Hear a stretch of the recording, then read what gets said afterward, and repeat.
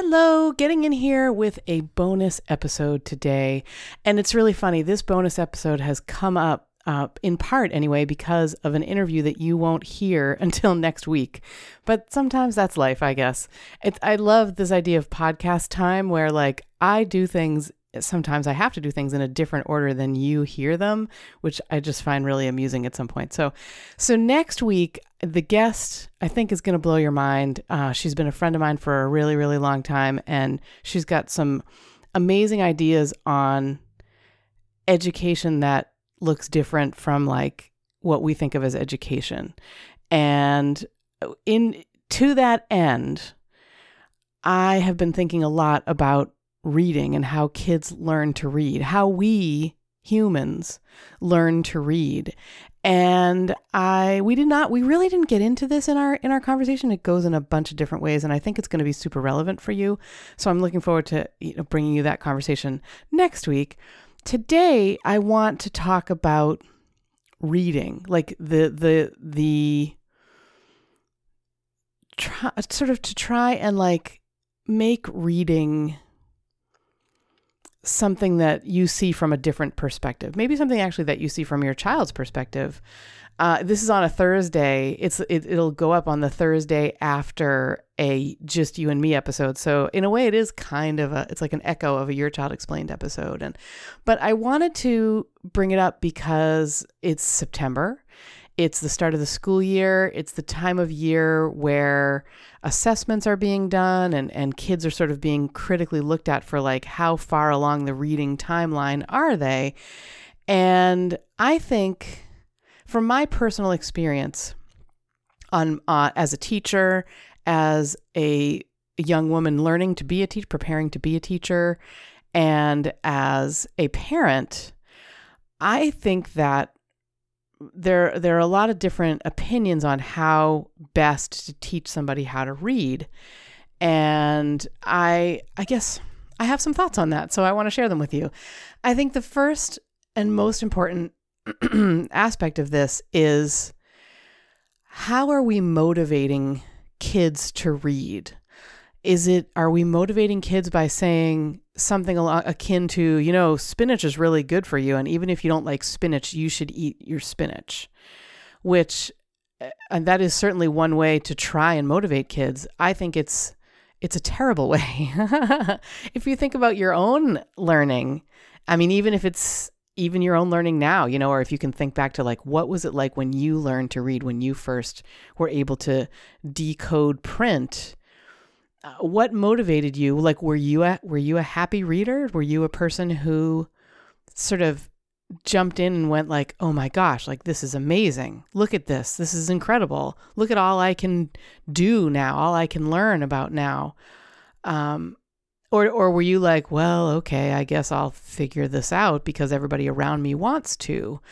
And I think as we've gotten further in time, I guess, it's become a lot more about the external kind of oh, my parent is telling me I better do this. My teacher is telling me I'm responsible for this, so I will try. And there's a kind of shutting down of inspiration, creativity, curiosity when that's what's happening. So if you see that happening with your child, I want you to, first of all, acknowledge it. I'm asking you, again, as I say a lot in here, I'm not standing across from you with my finger in your face. I feel like I'm not a lecturer. That is not my job.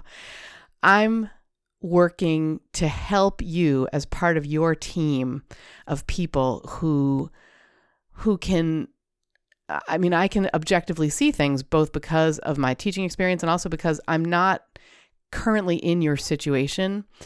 It's much easier, they say hindsight is 20/20, and also standing next to somebody, a lateral view. That's also there's no good expression for it, but that's also kind of a 20/20 where I can see things with clear vision that maybe you can't just because you're in it. It's so hard to see when you're in it. So what I think what I'm asking you to do is kind of acknowledge if your child is in a situation where the motivation for reading is not coming from within your child, if the motivation is coming from outside because they're 6 years old and they got to get on the stick, then I would ask you to, at the very least, know that is what's happening. Like, acknowledge that for yourself and say, oh, I see this now. I see this clearly. And if that's the case, then I think our job becomes, as parents, how do we motivate our kids? How do we make this motivating for them? And I have got a guide. It's so funny. This is one of the very first guides, possibly the first guide I ever made. And I know that because it's incredibly polished and beautiful, because my husband, the 20-time winner of the Husband of the Year award, who makes this show sound so awesome, he also is a techie guy. So he helped me.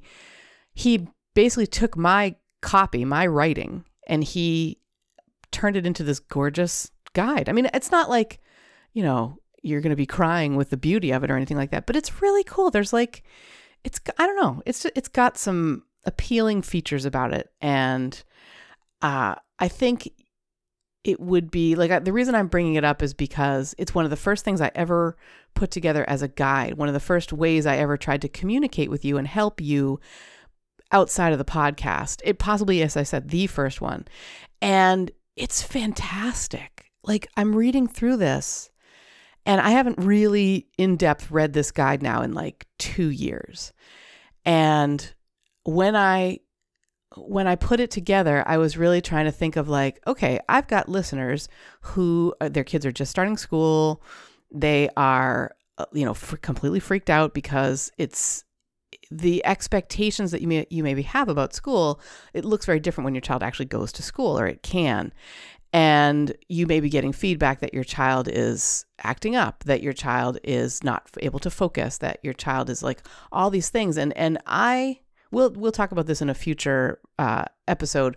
In fact, it's going to be the subject of the third back to school guide episode, which will be up at the beginning of October, not end of September, beginning of October.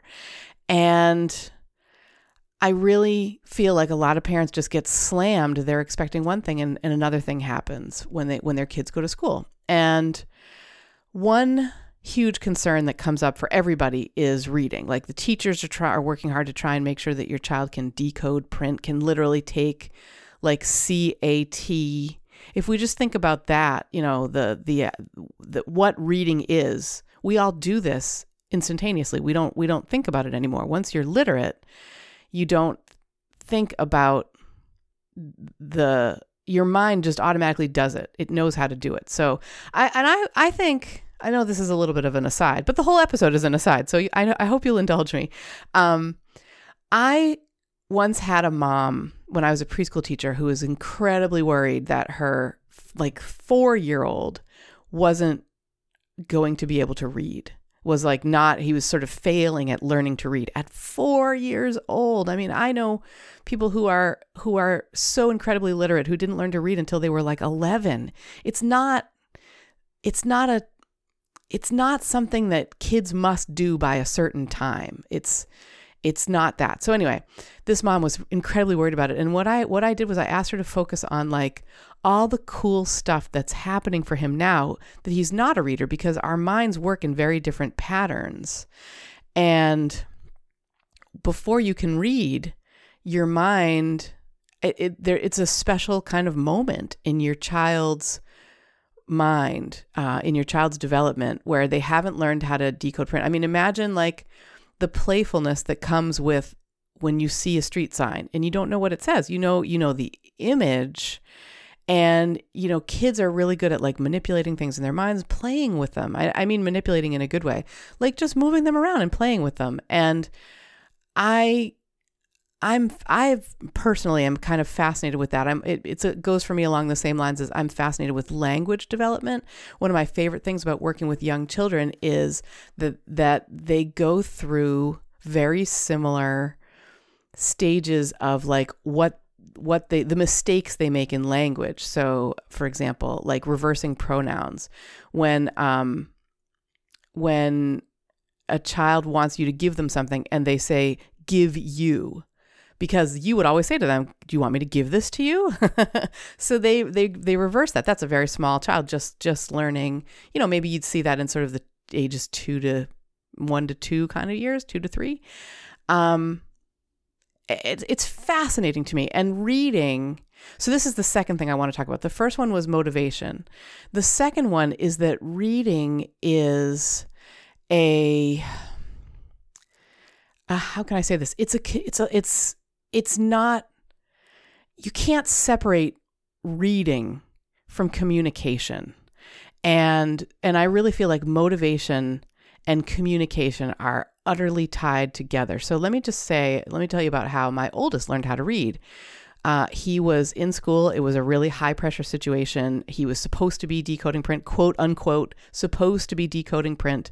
And he wasn't yet. And he wasn't learning his quote sight words. And there are all these rubrics and like checklists and boxes that he was not hitting, that he was failing to hit. And I'm sure some of you know what that language is like to hear that, and it's really scary. And my kid was only 5. I mean, he was so not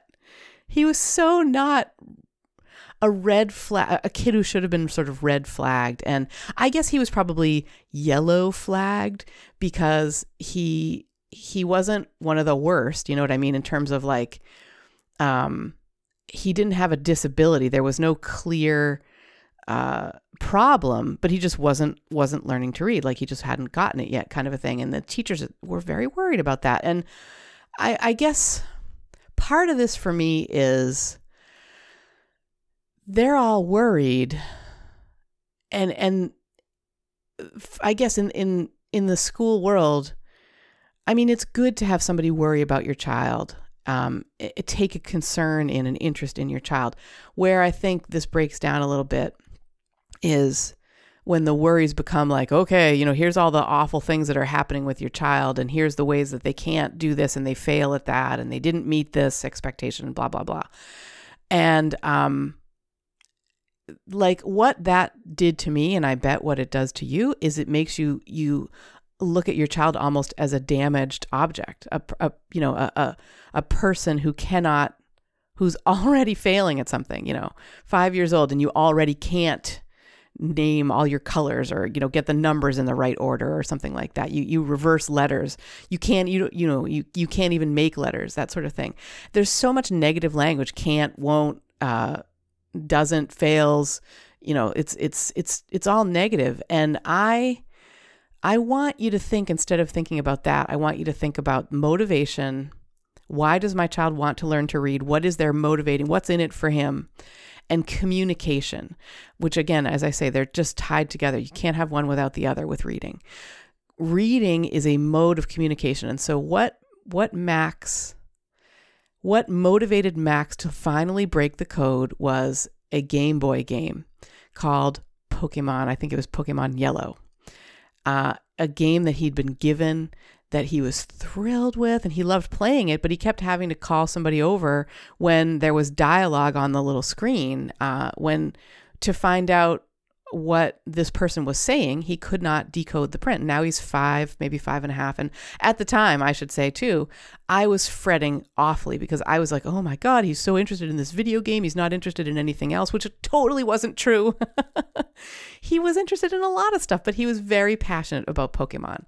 And luckily for him, the spring of his kindergarten year, I took him and his little brother on a trip with my mom to visit my brother in New York City. And we also got to visit my cousin Rosemary, who lived at the time in New York City as well. And we've talked about her on the show before. This is a long time ago. She's now the mom of a 2-year-old, an absolutely adorable kid. And we've seen her at family reunions, and she's just like an amazing mama. And I don't know, just awesome. So anyway, at the time, she was not a mom. She was, in fact, a grown-up person who also shared Max's passion of Game Boy and video games. And like I love my cousin Rosemary, and for her to be so into something that had frightened me so badly showed me that, you know what, in fact, it's not a frightening thing at all. And so Rosie would sit with Max while we were in New York. We were only there for a couple of days, but like the hour, or 3 that she got to sit with Max and watch him play this game, give him suggestions, take it over, every once in a while, and just like bond with him over this. And in addition to that, she was sort of helping him decode print. She was helping him read. And I went home from this like, holy mackerel, that's what reading is all about. That's what he needs to be able to read. That's his motivation. And so I really eased up on the gameplay for him. Like I'd been letting him play, 15 minutes a day or something like that. And I tried to give him some more time because it was encouraging a passion of his. And then at the same time, he's getting books about Pokemon. I can remember my mom reading every night. She would come for a visit and she would read endlessly because Max wanted Pokemon books read to him before bed. Not chapter books, not story books, but like facts about different Pokemon. And I think my mother was just like, kill me now. But at the same time, she was like, I'm not going to have this forever. I've got this great bond with my kid and with my grandson, and I'm not giving this up. And so I really think they have a very strong bond because of Pokemon. I mean, isn't that funny to say? So these things that can worry us, when we're looking at it all from the negative, it's a kind of a bad scene, and I'm asking you not to do that. And when you do go to do that, I'm asking you to think of my son, who's now 17, and I mean, for since he was probably 8 or 9, I mean, he's been reading at a much higher than grade level because he'll read college texts. He'll read something because it gives him information, because it communicates something to him. And if he doesn't understand some of the words, we got Google now, so he'll type it into Google and figure it out, or he'll ask about it. Like one of my favorite things is that whatever they're reading leads to communication with us. So they will come to us and they'll be like, I got to read you this passage from this book I'm reading because it's so hilarious. I know you're going to laugh your butt off. Or they'll come to me and they'll say like, did you know this crazy cockamamie thing is happening? Or did you know that, like, I mean, I can't think of anything right now. So one was about time travel. So this is maybe 2 falls ago, Max took a class in quantum physics. And there's this thing called quantum entanglement, which I will not get into, but because of his reading and because of his exposure to this idea of quantum entanglement, we spent like a 45-minute car ride with him telling me what quantum entanglement was and how we have managed to have something, not time travel, sorry, that's wrong, travel from one place on Earth to another place on Earth, a place far away, instantaneously. And it was just like a particle, but it happened. I mean, it's a demonstrated thing. It's happened more than once. They've been able to replicate this more than once.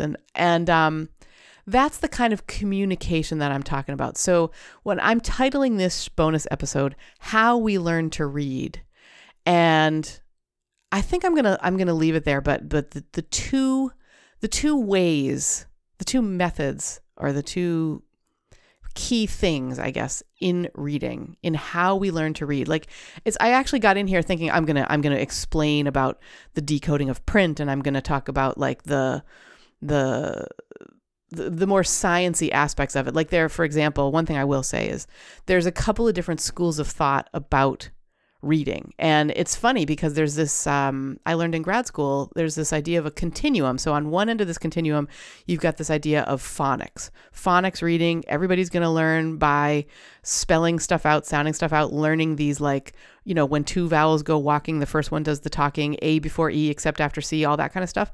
That's phonics. And the idea that phonics is like the be all and end all of learning, of learning to read. That's one end of the continuum. The other end of the continuum is the idea of whole language reading, which is where you learn by sort of absorbing the gestalt. If you know what gestalt is, it's the idea that like you can see all these patterns and how they all fit together. And like, I almost think of it as learning reading by osmosis.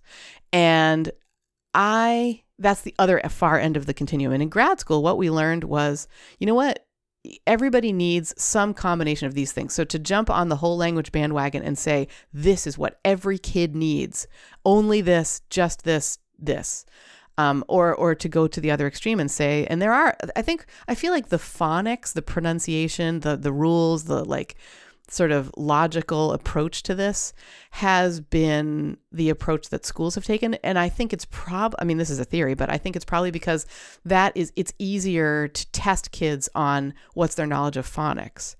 And maybe, I don't know, if you know something different, get in touch with me, because I'm fascinated by this. But that's what I have seen in like modern teaching of reading. And neither whole language, so they're both very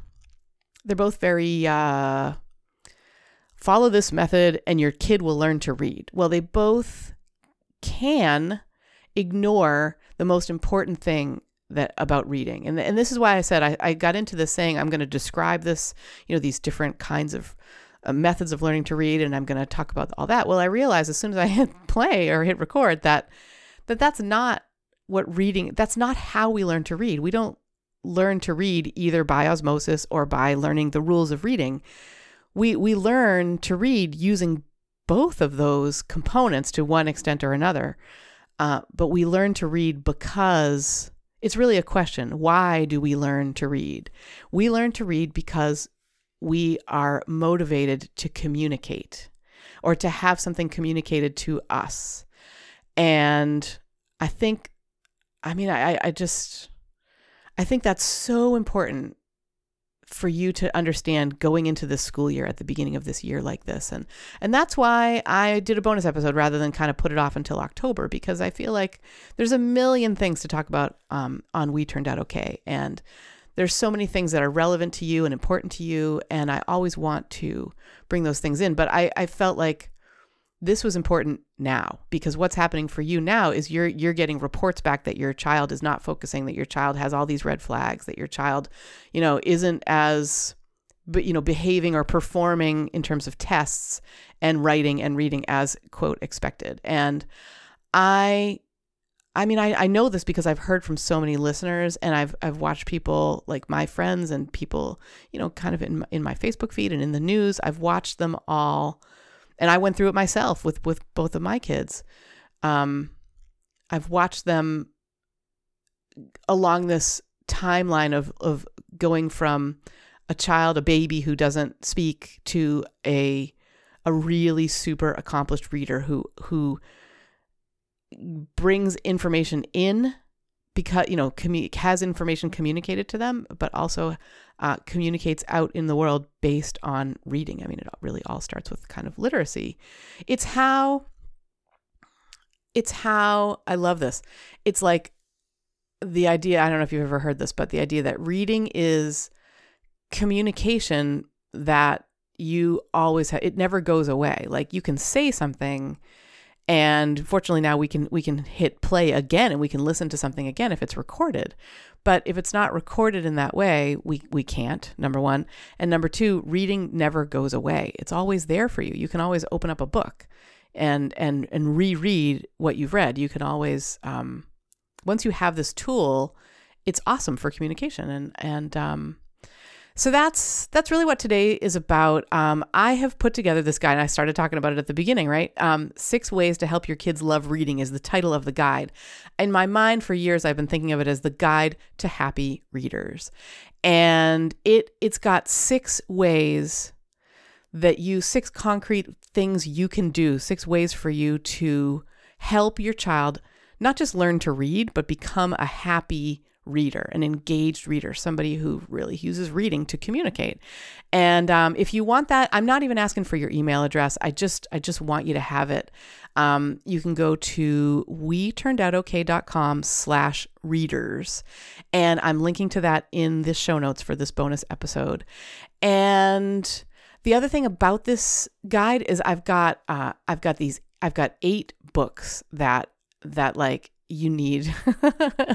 It's like a gateway intro to just fantastic books that I think will be really helpful as your child is coming up through the ages of like what we think of as traditionally learning to read. And that's all part of the same guide. It's all at WeTurnedOutOK.com/readers. And while you're there, this is the last thing I wanted to leave you with. This is going up at the sort of mid to late September. And in the beginning of October the 2nd, which is Monday, I am starting another Streamline Your Mornings challenge. So if your mornings are insane, if you feel like you can't get out of the house with everybody fed, with everybody what they need, who's got gym today, who's got homework that they can't find or finish up, who's lost a shoe or a sock or something like that. If you can't get out of the house on time with everybody's bellies full and everything that they need, you should consider joining this challenge. It's the Streamline Your Mornings 5-day free challenge. It's the second time I'm running it, so I have learned some things. It's going to be better than the first one, and the first one was pretty great. The feedback from the first one was awesome. We had people who were, like, for example, joining because they were 15 to 30 minutes late getting out the door every morning, and at the end of the challenge, they were 15 minutes early. This really works. And it's great too, because it also addresses the other issues. So there's two things I think that can be troublesome in not just mornings, but in our parenting lives. One of them is getting someplace on time with everything you need. There's this sort of practical part, right? But then there's when we put our kids on the bus or we drop them off at school or daycare or whatever, there's this worry that we have, like, what's going to happen to them today? I'm saying goodbye and they're smiling and they're happy and they're adorable, but like, what's it going to be like for them? Am I going to get a child who comes home crying because something terrible happened at school today, or, something terrible happened at daycare? And our hearts go out to them. Like, we want to step in and solve everything and be there for them. And we can't always do that. And if you're feeling like that, like one participant in the last challenge, in the last iteration of Streamline Your Mornings, one participant said, I feel like I'm throwing my daughter to the wolves. And the reason she was feeling like that is because her daughter was starting kindergarten. And so I addressed that in the challenge as well. Those concerns. So if you've got concerns about like the practical, how do we get all this done, get everybody where they need to be on time, or if you've got the more sort of nebulous worries about like life and parenting, I think you should join. And to do that, so if you go to WeTurnedOutOK.com/readers, in the sidebar, you will see a picture of, it says, click this link to join the Streamline Your Mornings challenge, something like that. Or even if you scroll down to the bottom of the page, the readers page, just below the guide to happy readers that you can click on and just download, there's a sign up for the Streamline Your Mornings 5-day free challenge. So please do that. I will say this too, the last time I did the Streamline Your Mornings challenge, that was, in all of the life of the podcast, that was probably one of the most rewarding weeks of my podcasting life, because I was working both with people in the Ninja Parenting community, but also people who joined because they just, they saw it and they thought it might be helpful. And it really was helpful for them. I mean, like the feedback that I was getting, you also get entry into the We Turned Out Okay private Facebook challenge group, which that's where a lot of the conversation kind of went on. And then you also, at the end of that week, we did do and we will do again a Facebook Live Ask Me Anything that is just for challenge participants. It's, I don't know. I mean, it was so rewarding to see in real time, like what effect the challenge was having on you guys. And also, I think for me, it was having an effect on me, because that was a crazy week for me. That was the first week of a new school, a new fall routine for us. And so to be able to think about streamlining my own mornings, and I've talked to you before about how like there's podcast Karen. She's really smart. She knows a lot of good, important hacks and ways to kind of like make parenting better and enjoy our, family life more. But then there's like mom Karen who has a tendency to forget what podcast Karen was saying. So this was kind of a melding for me of like both, which was really great. And if you want to be a part of that, I really, really want you to be a part of it. If you've already done it, I mean, get in touch with me and you can certainly do it again. I would love that idea. I've made a small change. There's a different Facebook group now. So, anyway, think of that. If you did it and you enjoyed it and you want to do it again, please jump in again. I would love that. And I think that's where I'm going to leave it today. I really appreciate you hanging out. This was, as always, going to be like a 15-minute bonus episode, and we're at 29 minutes and like 30 seconds. So I hope this is helpful for you. And I just want to say thank you to you for listening, for sharing the show, which I know a lot of you have been doing a lot recently. And I really, really appreciate it. I just think that it's so great when we can help each other out, when we can, do this together, go through this crazy parenting thing together. So yeah, reading. The two things that we need to read, to think about in terms of reading are motivation and communication. That is why people learn to read, and how we learn to read, the outcome of our enjoyment of reading and our, use of it, use of this skill is going to be enhanced or diminished by how we're taught. If we're taught that reading is about motivation and communication, then we're going to thrive. If we're taught that reading is about, finishing this exercise and crossing off that, checking that checkbox and learning this phonics rule and learning that way of patterning it, then it's not so much. I mean, like we've got this is in our hands. We can either make or break this for our children. And, I know you want your child to use reading to think of reading not as some crappy thing that they have to do, but as like, I'm leaning forward. I am into this. This is important. It's fun. It's satisfying my curiosity about the world around me, all that good stuff. So if you're still concerned about how to do this, go to WeTurnedOutOK.com/readers and get your guide to happy readers. And thank you very much for listening. I also want to have a thank you. I have a special thank you today for our producer, the man who makes this show sound incredible and just keeps on crushing it. The 20-time winner of the Husband of the Year Award, Benjamin Culp. Thank you so much again for listening, and we will see you next time.